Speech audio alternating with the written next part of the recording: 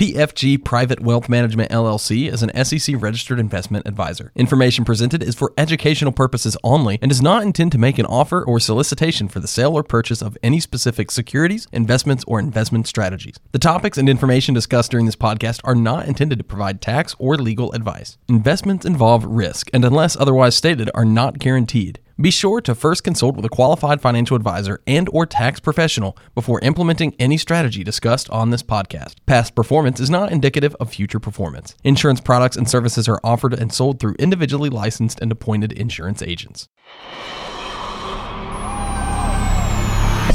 The rules of retirement have changed. No longer can most of us rely on Social Security or a single pension to fund our futures. We're living longer, and retirement doesn't just last a handful of years anymore. Instead, you might stay retired for 20 or 30 years, and maybe even more. We need to look at retirement through a new lens, with fresh eyes, with a new approach and plan of attack. Here to answer the call are financial advisors John Texera and Nick McDevitt of PFG Private Wealth Management, serving you throughout the Tampa Bay area. This podcast is Retirement Planning Redefined, and it starts right now. Hey everybody, welcome back to the podcast. It's another edition of Retirement Planning Redefined with John and Nick from PFG Private Wealth. We got a fun and interesting podcast this week to talk about money biases and what those are, and are they costing you a little bit if you have a money bias? And you're going to be probably surprised to find out that you indeed do. Most people, I think, do have biases about a lot of things. So that's going to be on the podcast this go around. And of course, if you've got questions, you need some help, always reach out to the guys at pfgprivatewealth.com. That's pfgprivatewealth.com. John, what's going on, buddy? How you doing? Hey, doing good. How are you? Hanging in there, doing pretty well. We were chatting a little bit off air and just talking about life and moaning and groaning a little bit. But overall, you're doing okay? You hanging in there? Yeah. We just wrapped up a golf tournament that we hosted with Burns Steakhouse. It's our second one. Nice.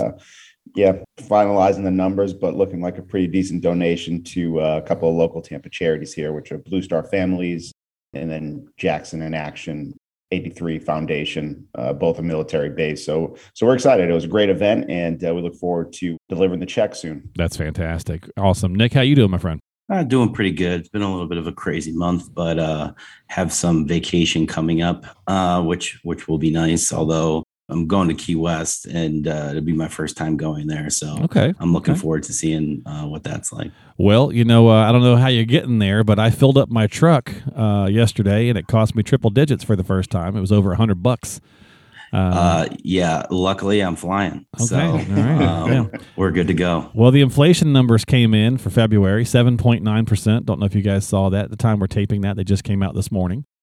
So yay, right? So people are definitely frustrated, and we're kind of concerned. There's a lot going on, obviously, the stuff in the world, and the market's been reacting to that. Inflation is up. And so I thought it would be interesting to kind of have this chat, and we were talking about these money biases and how we feel about some of the different things, and I thought maybe it'd be a good idea to share some of this stuff with the listeners. So what we'll do is we'll also put a link to the article. This was a CNBC article, guys, that was based off a Morningstar study, and I'll let you guys talk about Morningstar if you'd like to, just to explain that to the folks in a second. But the study found that most of us have at least one money bias, some of us more than others, and that those biases are very possibly costing us additional money in our checking, savings, or investing and retirement accounts. So, we'll see how this kind of impacts you, and you'll kind of learn a little bit about this along the way. So a couple of key points before we dive in is that everybody has different attitudes about money. No real shock there, right? We know that.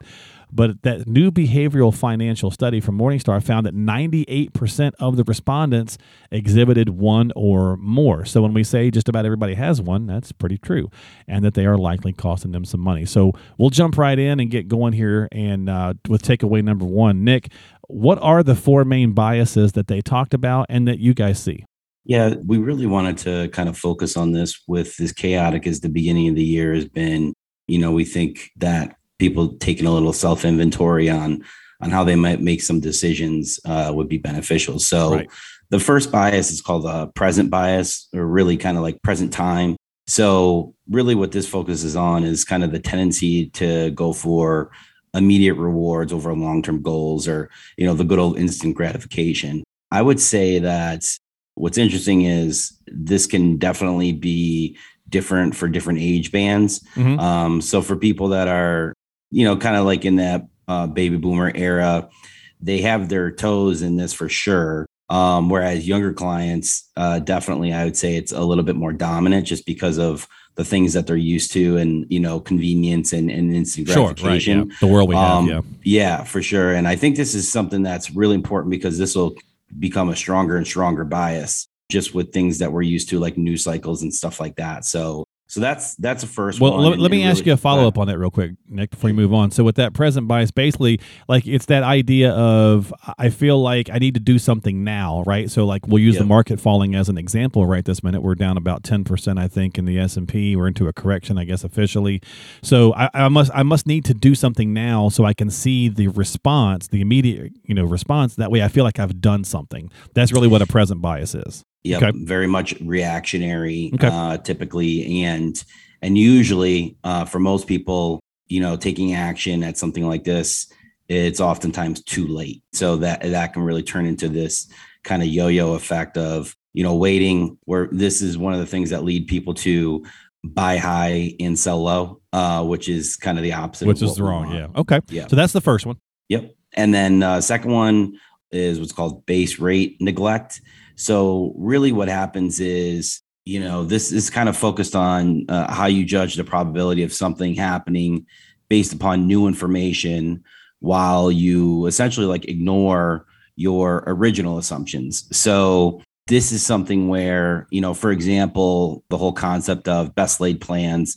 So this is where planning can really come into play, where you might get a call from a client that, maybe it's a certain sector of the market. Hey, I really want to jump into this certain sector of the market. Mm-hmm. And they're not taking into consideration that maybe they already have exposure to that. Or again, maybe it's a little bit too late and they're forgetting, all of the effort and all the time that has been put into kind of creating the overall plan and then overreacting to good or bad news. And, this is definitely something like, for example, for myself, right, that I have to have, people remind me. I know that this is something that happens to me where it's like, because I do try to consume a lot of information and process a lot of information and news where, depending upon what's going on, this can kind of throw me a little bit for a tizzy. I got you. So, let me, John, let me get you in here on this for a quick second. So, for example, what I'm hearing then, the NASDAQ, for example, is technically into bear territory now because it's down 20+%. So people calling up and saying, hey, I need to get out of tech might be an example of this base rate neglect because they're seeing the current situation and they're reacting to the news versus does it make sense for their overall long-term strategy? Yeah, 100%. It's the whole, kind of going to behavioral finance where it's, you're selling out when you shouldn't be, in reality, now's the time if as Nick mentioned, it's probably too late at this point. Sure. Right. It may be best just to stay the course and stay in it, but 100% that's kind of what we typically see. Okay. All right. Go ahead, Nick. Go with the third one for us. Sure. So third one is overconfidence. This is an interesting one. Also one that I know that I have a bias where it's the whole concept of putting too much weight in your own abilities to make good financial decisions. Yeah. So, another way to think about this can be is wanting to be right. And, we tend to all want to be right, but then sometimes we will, double down or not take into consideration the concept of like a sunk cost where, hey, we're not always going to be right. And sometimes it's okay to make mistakes. You just want to learn from them. Definitely. And not double down, triple down, that sort of thing. So understanding that there's law of large numbers and there's efficiencies in different areas of the market and or planning. So being overconfident. And again, this is something where if you look at the pie, you want to have your plan, your investment strategy, all that. You want that pie to be, around 90% or so of the very strong part of your fundamental long-term plan. So sometimes having, some of these biases on a small portion will help you really learn, but, usually people don't. They try to do it on a much larger portion. So that's a little bit of a takeaway too, is in moderation, some of these things can be good because there are places where you can have a lot of upside that if you do it with the right amount of money, and you take a little bit of risk with a smaller amount of money, it can help you kind of work through some of these biases without overreacting, overcorrecting. Oh, definitely. And if you think about the overconfidence bias here, Nick, I mean, we've basically been on a 12 plus year run with the market. So everybody's been feeling pretty confident. I mean, 19, 20, and 21 all finished up with, double-digit years, right? So it's easy to feel confident when everything's going up, everybody's a genius, right? Oh, yeah. So it's when it's going down that you start to get a little more concerned, and maybe that overconfidence comes into play. And since we mentioned down, go ahead and go to the fourth one, which is the final one. Sure. So the fourth one is going to be loss aversion. So a classic case of this is, because there's different types of risk as well. And one of the risks that we talk about sometimes are inflationary risks, which we're seeing now. So in other words, for people that might be way too heavy in cash over a prolonged period of time, or they're afraid to take any sort of risk, they don't necessarily think about the trade-off. So this is the concept of having a plan and having balance, not only in your investments, but in your strategies and your overall planning is really important, because as we see, sometimes people's thought process is, well, hey, cash, if I'm in cash, it's okay. I just don't want to lose my money. Well, right, yeah. In times of massive inflation, or just compared to other areas of the market, there can be significant downside to, the concept of what some people may think is no risk can actually have quite a bit. Okay, so those are the four biases then. So you've got the present bias, the base rate neglect, the overconfidence bias, and the loss aversion. So John, here's the interesting part to me about this whole thing is takeaway number 2 is that 98% of people are exhibiting at least one of these. What they found was the lower the level of bias, the better your overall financial health. So if you only have one, let's say, of these four, then you're probably in better shape than someone that has two, which, again, it kind of makes perfect sense. But there was some interesting statistics and information in this. So why don't you talk to me a little bit about that? Yeah, that is pretty interesting. Basically, the lower level of bias you have, the better financial health you end up having. And it's, one of the ones here is like the present bias, where basically research showed, if you had a low level of present bias, you were 3 times as likely to spend less than the money that you make. So basically, you're going to be saving more money. So again, it's you kind of look at this in life. You don't have that instant gratification. You're kind of looking at the long term of, right. Hey, I don't need this today. If you go to the store and buy something, do I really need that now? No, I don't. I can hold off on it. Just making better financial decisions all around when you kind of break it down. Another one that was interesting with the present bias was they're 7 times more likely to plan for the future. Yeah. So go ahead. I was going to say, so what I'm hearing there is that if you don't react, if you don't give in to the instant gratification bias, you typically were a better saver, sounds like. Better saver, better planner, just not reactionary to what's going on. So it's really the long-term goal seems to be in mind with these type of people. 7 times more likely. That's pretty good. Yeah, it makes me think I need to be a little less instant gratification for myself. And, there you go. It's I'm getting off topic here, but it's funny. I was talking to my wife the other day with, we got Disney Plus for the kids. Sure. And it's like, oh, I want to watch this. And I started thinking, I'm like, man, I just remember just sitting there looking at the guide until, a TV show would finally pop on, or a movie I wanted to watch, because you couldn't watch things right away. Right. Back in the late 80s. And in those 90s, places, it's great, right? We enjoy that kind of stuff. But then what happens to this point is next thing you know, you've got 12 subscription services, and you're not using them all. So, yeah. Yeah. So anyhow, starting off on a tangent. No, you're fine. But another one would be, overconfidence, lower level bias there. They found that people would have, basically more savings. So again, back when Nick was saying with overconfidence, and I fall into this quite a bit, is like, I have some time, I can build that up or whatever. And I've seen this quite a bit with some retirees. So, if you're not overconfident, you tend to save a little bit more.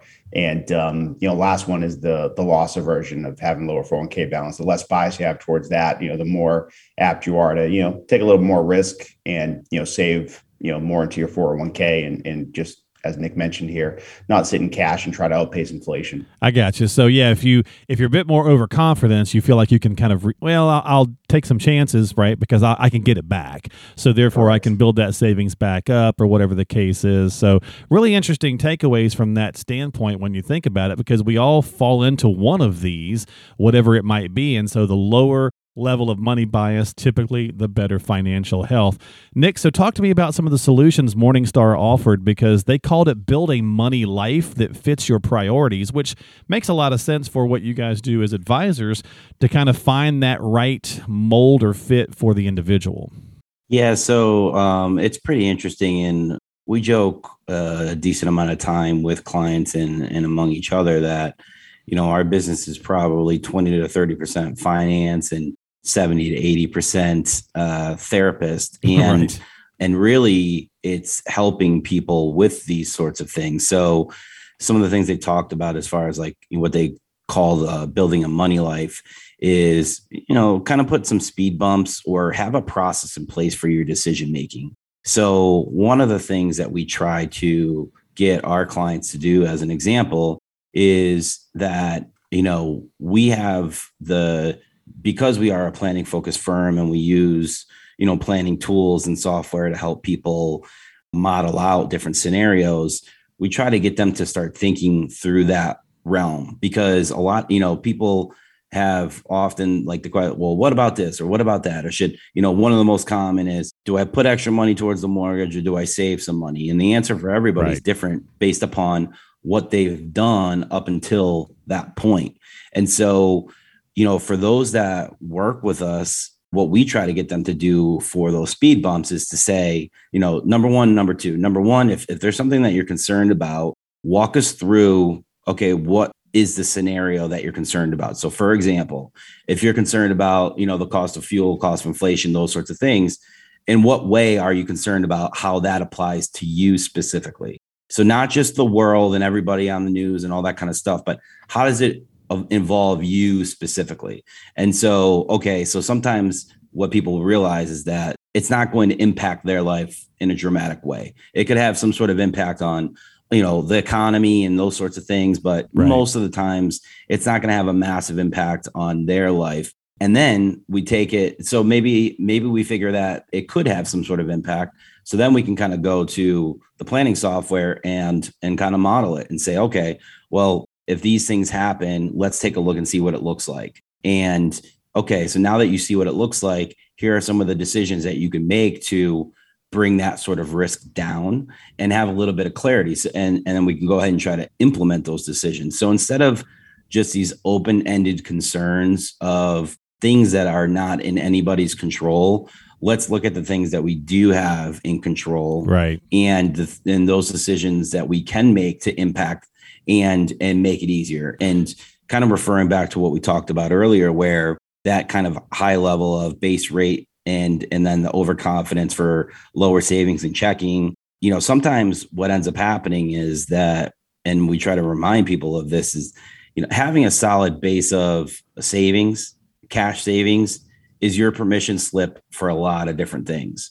So when people look at and realize like, hey, that this is, these are exactly the times that we emphasize having this cash handy, because we can deal with these fluctuations in the market. We don't have to make irrational decisions because you've built this buffer and you've given yourself this permission slip to deal with these different sorts of circumstances. That's a great point. Yeah. Yeah. So that can be interesting. And then if you're doing it on your own, just maybe making some sort of process where, hey, you've got a couple of rules that you take into consideration where once you get to certain gains on an underlying investment, you're okay selling, or you sell with half and, maybe you let the rest of it ride, or you just kind of give yourself a buffer time. Sometimes people will joke that they have rules for emails, like when they're mad. So, give it an overnight. You're ready to fire off an email. Maybe it's to a coworker, it's to a family member, whatever. Or text message. Wait till you cool down. Wait till you cool down, and or maybe haven't had an adult beverage, and give it a little bit of time, because oftentimes, when we sit on it, we see that maybe, even though we didn't think we were, maybe we were a little overconfident in what our thought process was previously. So. Yeah, I like that idea. John, what do you think? Like, one of the things they had on there, and I think this is a good idea, was the whole wait 3 days to make an important decision. I'll use an example. I mean, you've got the little ones there. That's great advice to try to, raise kids on as well. My dad used to do that with me. Hey, man, if it's a good idea, on Monday, it's still going to be a good idea on Friday, right? But if something's changed or you don't feel like it's a good idea, then it's good that you waited before you took action. I've been thinking about buying a muscle car here recently, and of course, gas prices have got me second guessing that. So I went and looked at one last Friday, and I still haven't made a decision because I wanted to take that time to make sure I was making that right choice, right? Don't. That's that instant gratification, I guess. Take a few days. But yeah, or 100%. You might be getting a really good price right now. Well, that's true too. But so if you really want it, what do you think, John? I think it's always best to wait a couple of days to see if that's something you really want. I think, like you said, there it's going to be there, and the price could jump up in 3 days in this environment. But I think it's always best to kind of wait a little bit before you make financial decisions. So you ultimately feel comfortable with decisions that you made. Yeah, that it wasn't kind of an impulse buy or decision, right? That could affect the rest of your life. The speed bump idea was really good, right? The Morningstar, they called it speed bumps to place your, slow down your decision making, as Nick alluded to. And if you think about the stock market, right, they've got those circuit breakers in place. We saw that with COVID, right? When the circuit breakers would kick in to prevent any more trading because it was falling so fast. So if you want to kind of use that same analogy, have some speed bumps or some circuit breakers in place for your decision making process. So lots of different ways we can look at it. Yeah, another one in the article I was reading through is really, and it goes back to what we were saying here. What we always say is having a plan, a sense of direction, and to tune out the news and really stop taking advice from your friends, where it's basically, hey, I did this, or I'm buying this, and especially with we don't advise on crypto, but I'm buying some crypto and stuff like that. It's really have your plan and stick to what your plan is versus listening to what other people are doing. That was also in the article, which I thought was an interesting point. Yeah, very good points. Well, I'll tell you what, like I said, we're going to link this into the show notes and information there. So if you'd like to check that out, you can. And as always, if you've got some questions, we'll wrap this up this week about a money bias, your own money bias, which one you may be affected by. You should be able to tell if you suffer from the present bias, that gimme now thing, that base rate neglect where you just react to the news. The overconfidence of feeling like you've got it all figured out, you've mastered it all, or maybe just the loss aversion where that fear of losing money just really kind of cripples you. Either way, it could be costing you money. So reach out to the guys if you've got questions on how to control this. And I think that's some of the value that an advisor brings to the table is they're not going to have those biases about your portfolio or plan because it's, not their money, right? So they're there to help guide you and be that sounding board and be that coach. So reach out to John and Nick if you've got some questions at pfgprivatewealth.com. That's pfgprivatewealth.com before you take any action. You should always check with a qualified professional like the guys. They are financial advisors at PFG Private Wealth. Don't forget to subscribe to us on Apple, Google, Spotify, or whatever platform you'd like to listen to. And if you'd like to learn more about some of those charities that John was talking about earlier in the show, or maybe attend the next time they do one of those events, again, reach out to them at PFG Private Wealth. For John and Nick, I'm Mark. Thanks for hanging out with us. We'll see you next time here on the podcast, Retirement Planning Redefined.